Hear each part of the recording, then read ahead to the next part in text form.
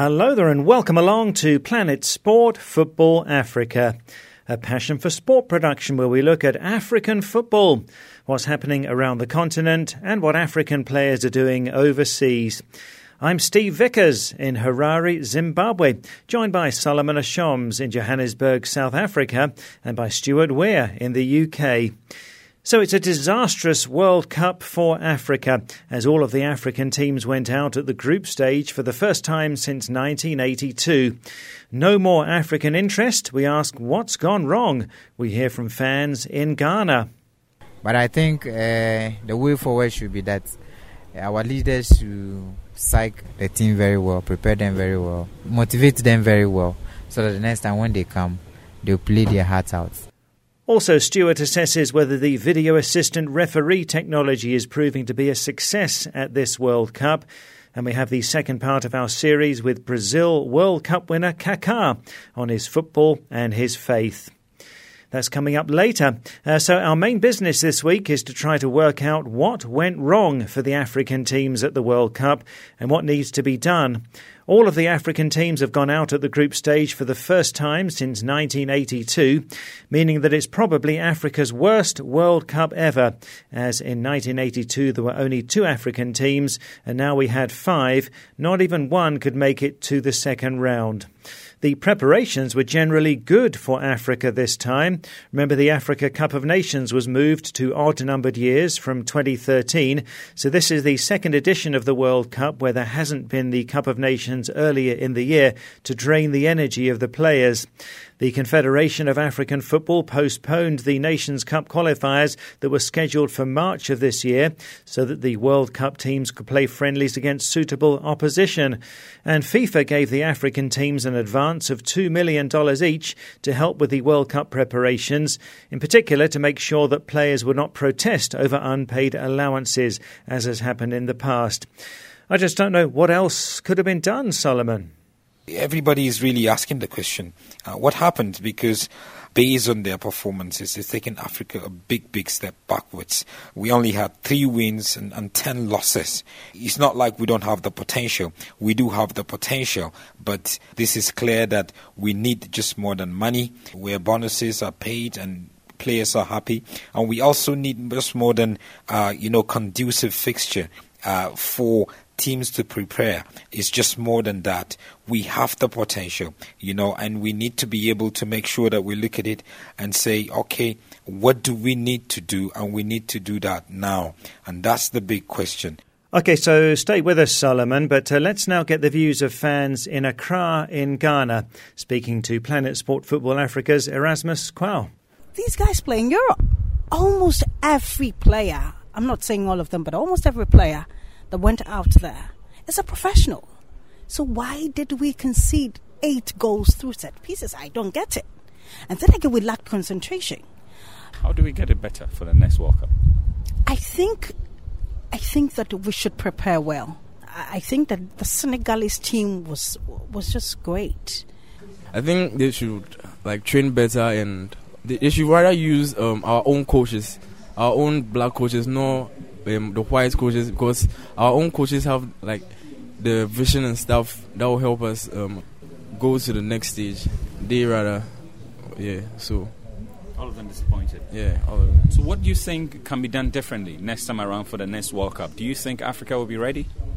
Okay, so from my perspective, what I would say is that African participation or our performance this time around was not encouraging. To say maybe this was the problem or not, I can't tell, but there was not much commitment.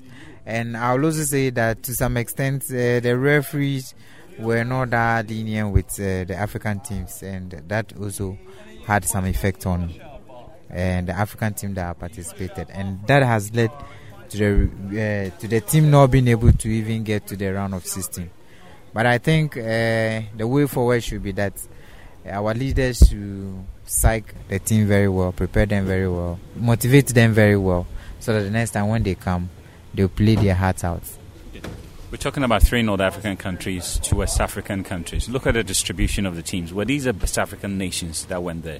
I would say, okay, so they played a qualify, and then football is always a game of chance. Whoever performed better than his colleague was the one that represented. So I think maybe the next time things will change, and then we'll have other countries coming on board, and then probably there will be bigger improvement in that direction. I think the other teams are playing with full 100% dedication, and they know what they are playing for. They know exactly what they are aiming at. But you don't see that with the African teams. They don't know what they are playing for. And I think the fact that we are not sending the right representatives to the World Cup, because looking at the corruption and stuff that have engulfed our football in Africa now, you know directly that they are not sending the right countries to the World Cup. I think, in my words, I think we should try and tackle the issues of corruption, and when we treat that and we have the right teams, the very good teams, those who are supposed to be in the World Cup, those who are fit. Well, those are fans in Accra, Ghana, speaking to Erasmus Qual. Now, Solomon, moving forward, what do you think can be done to improve the performance of the African teams at the World Cup? I feel definitely that we need to be able to change our approach to big tournaments. We need to make sure that when we go to tournaments like the World Cup, that our approach is to be able to win key games. Our approach is to be able to make sure we're out there and winning. I like the way Leon Balogun, the Nigerian defender at the World Cup, puts it. The African teams need to be able to play a bit dirty. If I put that in quotes, not to really play dirty or cheat or in any way, but to be able to understand how to play in these big tournaments, to be able to say, look, you can't intimidate me and get away with it. I would also intimidate you. So we need some big match temperament. We need to also to have structure. We need to be able to have a structure that we maintain throughout the 4 years between each tournament. We get this structure right, and we keep pushing just so we can get better results. Yeah, well, thanks for that, Solomon. Stuart, perhaps to put all of this in perspective, there's no doubt that the standard of world football is going up all the time, meaning that all of the teams have to keep on moving forward. Otherwise, they risk being left behind. I've listened with interest to all the discussion, and particularly listener feedback on why none of the African countries progressed to the knockout phase of the World Cup this year. I understand the disappointment. I really do. Don't forget I am from England, and we've had a few World Cup disasters in our time. But honestly, I was not surprised that none of the African teams progressed. Look at the FIFA rankings, based on the results that all countries have had over the past year or two. Tunisia, 21st in the world. Senegal, 27th. Morocco, 41st. Egypt, 45th. Nigeria, 48th. That's no country in the top 16 in the world, and only 2 in the top 32. So rankings-wise, none of the African countries should have got into the last 16. And also, if the FIFA rankings are accurate, a World Cup of the world's top 32 nations would only include 2 African countries. I think another issue is the strength of the competition that the African countries get in qualifying. Compare that with South America, where any country which qualifies for the World Cup has to play against Brazil, Argentina, Colombia and Uruguay, or Europe, where the groups are very tough. And strength and depth is another issue. Remember when England and Belgium had already qualified for the knockout stage, and they made between them 17 changes to the 20 outfield players, but still fielded a team of pretty much English Premier League standard. No African country could come close to that strength and depth. Now, that may seem a bit harsh, but I believe it's a realistic assessment of the strength of the African teams at the moment and the reason that none of them was successful in Russia 2018. Well, thanks, Stuart. Painful to hear, but certainly the facts are there. Well, let's go to social media now, because last week we asked for your thoughts on this issue of Africa's worst ever World Cup. And again, we've had another huge response. So thanks to everyone who got in touch. We'll get through as many as we can. On Facebook, Philip Kanu in the Gambia says, let's not blame the referees. Why do we Africans always find ways to give an excuse or to complain? When a controversial incident takes place, the referees stop the match and watch the video assistant referee. So I think that is clear. On WhatsApp, Gemo, a Cameroonian living in the US, says, yes, it was disappointing watching all of the African representatives go out at the group stage. I think they all went to the tournament with the mentality that they can't make it. They didn't believe. They showed too much respect to their opponents. Senegal were my pick, but they fell short due to disciplinary decisions. Hopefully we can do better next time with all of these experiences, says Gemo. David in the Gambia says Africans have a problem of scoring goals. And Mutar Jallo, also in the Gambia, says the reason is due to corruption in Africa.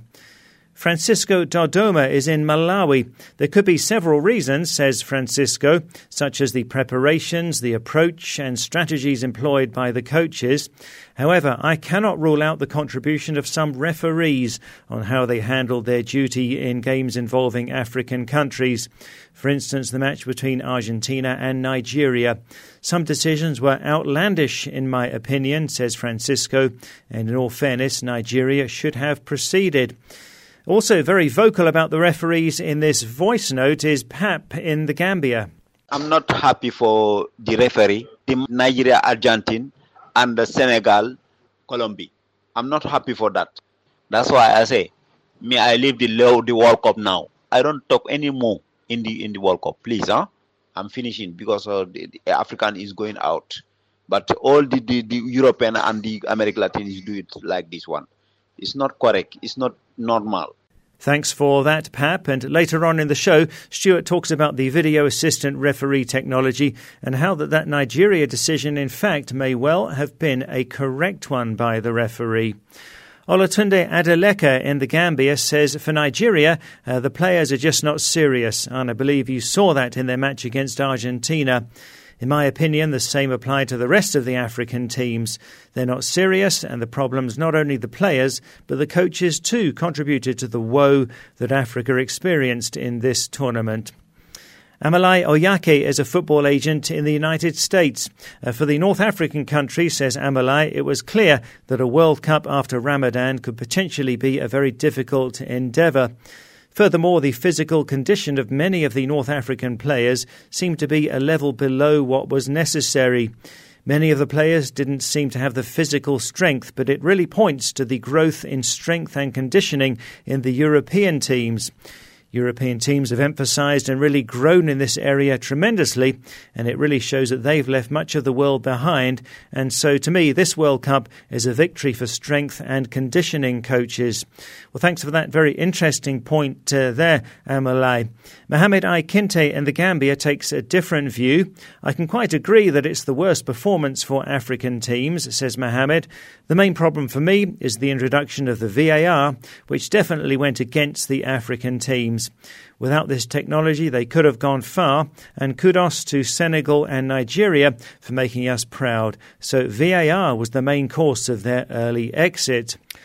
John in Ghana says the worst African team was Egypt. They totally disgraced the continent. Overall, I think lack of management was our problem.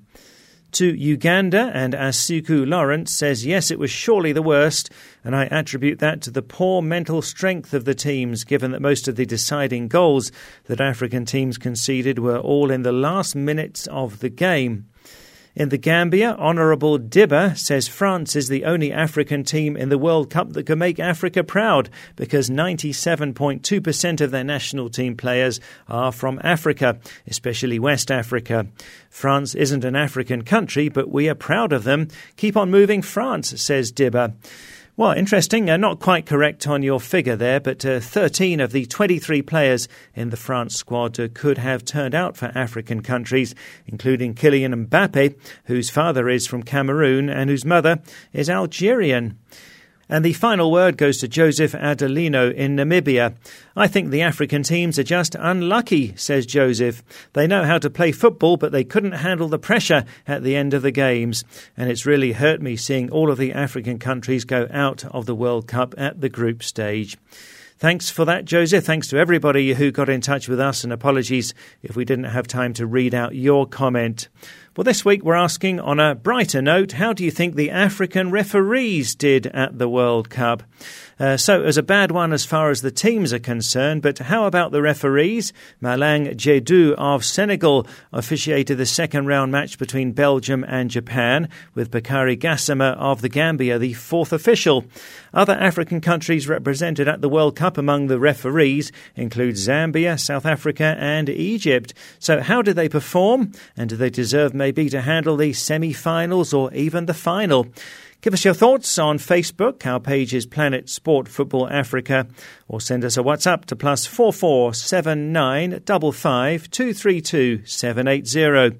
That's +44 79 55 232 780. Well, this is Planet Sport Football Africa, brought to you by Passion for Sport, and you can download our app and listen to the show anytime. To download, go to the Play Store or the Apple iTunes App Store and enter Planet Sport Football Africa. Once you've downloaded, you can listen to the show anytime on the app and access past programmes too in our archive. Well, now to the second part of an interview from our archives with Kaka, a World Cup winner with Brazil in 2002 and the 2007 World Player of the Year. Kaka is now retired after a career that saw him play for AC Milan and Real Madrid. He played at 3 World Cups and was much loved across Africa. Also, Kaka's been very open about his faith as a follower of Jesus Christ. Last week, Kaka told us about his memories of winning the World Cup and also how he had a neck injury 2 years earlier that could have ended his career. Well, in this part, we hear all about Kaka's faith. Stuart first asked how he became a follower of Jesus.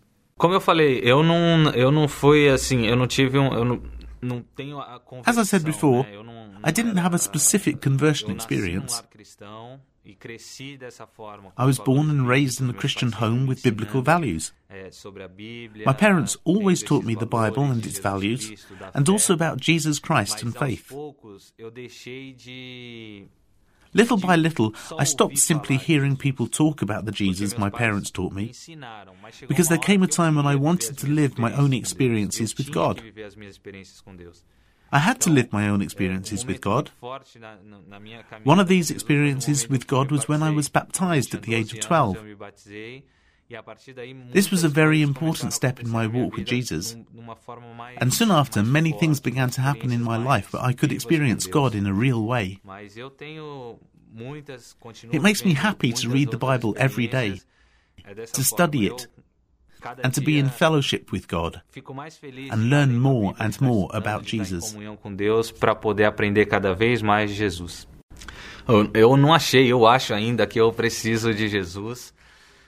I think that I need Jesus every day of my life. Jesus tells me in the Bible that without him, I can't do anything. What I believe is that without Jesus, we can't do anything. The gift and capacity I have today to play football is because God gave it to me. It's a gift from God that I try to improve on every day, but without him, or if one day he doesn't want me to play anymore, I will not play. The day he wants me to do something else, I will do that something else. And this is why I need Jesus in my life every day. Kaka also explains the difference that Jesus makes in his life. A diferença que Jesus faz na minha vida é que eu sei que eu sempre vou ter vitória. The difference Jesus makes in my life is that I know that I will always have victory. I will always have joy. And I will always have success. This is regardless of the situations I face or will face, because I know that in the end there will be great victory. This brings me great peace, serenity, tranquility, and happiness, because I am sure that Jesus is in control of my life. I know that he is like a father who doesn't want anything bad for his child. and He only wants the best for me and for those around me, including my family. And Kaka was also asked why he reads the Bible and how relevant it is to his life. A Bíblia, eu costumo falar para os meus amigos, para as pessoas que não entendem o que é a Bíblia, é que I usually tell my friends and people who ask that the Bible is like the user's manual that comes when you buy a product. The Bible is like a user's manual because it has everything we need in it. It tells us the things we should do and the things we shouldn't do, which is very fundamental to me. I try to read the Bible every day in order to learn more and more about the spiritual world, about God, about Jesus, and about the Holy Spirit. By searching through the Bible and getting to know God more and more. Bom, eu preciso de Jesus independente de qualquer outra coisa. More than anything else, I need Jesus in my life. As I have said before, I am successful in my financial life and in my professional life, but all this has come from God and is a gift of grace from Him for my life. All that I have, I thank Him for. No matter where I stand financially, professionally, or with my family, I need Jesus most of all and need to learn more about Him. No, I will never stop following Him. And Kaka was asked to explain the good news of Jesus in his own words. Na minha vida, Jesus faz toda a diferença. Jesus makes all the difference in my life. The good news of the gospel of Jesus Christ is that Jesus died on the cross of Calvary for our sins. We all sin, and Jesus died to free us from that sin. This is the certainty I have, and that we all can have every day of our lives. We have a Father who loves us and has a plan for us. Jesus came to earth as a man, or God in the form of man, to show us that through the power of His Holy Spirit, we can have victory over evil. This is the truth of the gospel and the good news that Jesus Christ is the one true Saviour. And what would he say to someone who rejects Jesus because they think that Christians are hypocrites? Jesus, numa discussão com grupo de fariseus, falou. In a discussion with a group of Pharisees, Jesus told them, "You are in error because you do not know the Scriptures or the power of God." When people tell me they reject Jesus because of hypocrisy, I share this verse with them because I believe that if people knew the power of God and the Scriptures, they would not reject Jesus. They can really know and experience God. I'm not talking about a fairy tale God. I'm talking about a God that I experience and who changed my life and who changes and transforms my life every day in a very real way. This is not about a legend or a bedtime story, but real experiences I have had and continue to have. Well, that is Kaka, a World Cup winner with Brazil in 2002 and the 2007 World Player of the Year. We have the final part of this interview on next week's show. Finally, on Planet Sport Football Africa this week, back to the 2018 World Cup and to Stuart Weir with a few more thoughts on the World Cup in Russia. And still one of the biggest talking points has been the VAR, the video assistant referee, being used at the tournament for the first time. You did speak a bit about this last week, Stuart, but what are your latest thoughts on this? Pierluigi Collina, the head of the FIFA Referees Committee, said this week that 95% of the decisions made by referees in the World Cup had been correct, and that with the intervention of VAR, that percentage had risen to 99%. He added that it was impossible to be right from the start, but said, because we notice things, we have intervened and are fine-tuning VAR and have made changes during the tournament. I also read an assessment of the first 15 large decisions made by VAR, and the conclusion was that 14 of the 15 had been correct. The one that was considered to be wrong was the award of the penalty to Iran against Portugal when the ball struck the arm of a defender. Now, I know that a lot of Nigerians, and not just Nigerians, felt that in the game against Argentina they were hard done by when they did not have a penalty awarded against Marcus Rocha when he seemed to head the ball onto his arm, arguing that it was similar to the Iran-Portugal incident where a penalty was awarded. Now, I think the comparison is true, but the clear consensus that I have seen is the other way round, that neither incident should have been a penalty because it did not meet the criteria of intentional handball.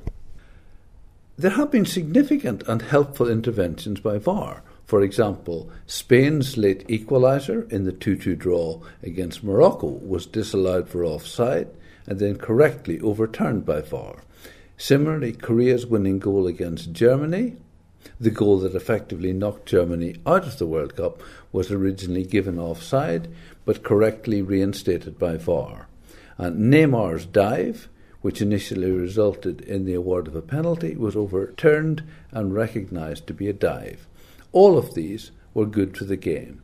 And, as I said last week, there is evidence that more penalty kicks are being awarded and that referees are having confidence to give penalties, knowing that any error will be corrected. Offside decisions are very hard for officials to get right in a fast game, and having technology to help them can only be a good thing. Penalty decisions are less easy, and this is not really the fault of VAR. How often do you or I go to a game of football with a friend and disagree as to whether a particular incident merited a penalty? Take the Iran and the Marcus Rocha handballs. Did the ball strike the arm? Yes. Was it intentional? Probably not. Should a penalty have been awarded? That's a matter of opinion. VAR is therefore less helpful with penalty decisions than with offsides, but that is the nature of the game. It's not the fault of VAR. VAR has certainly changed the game.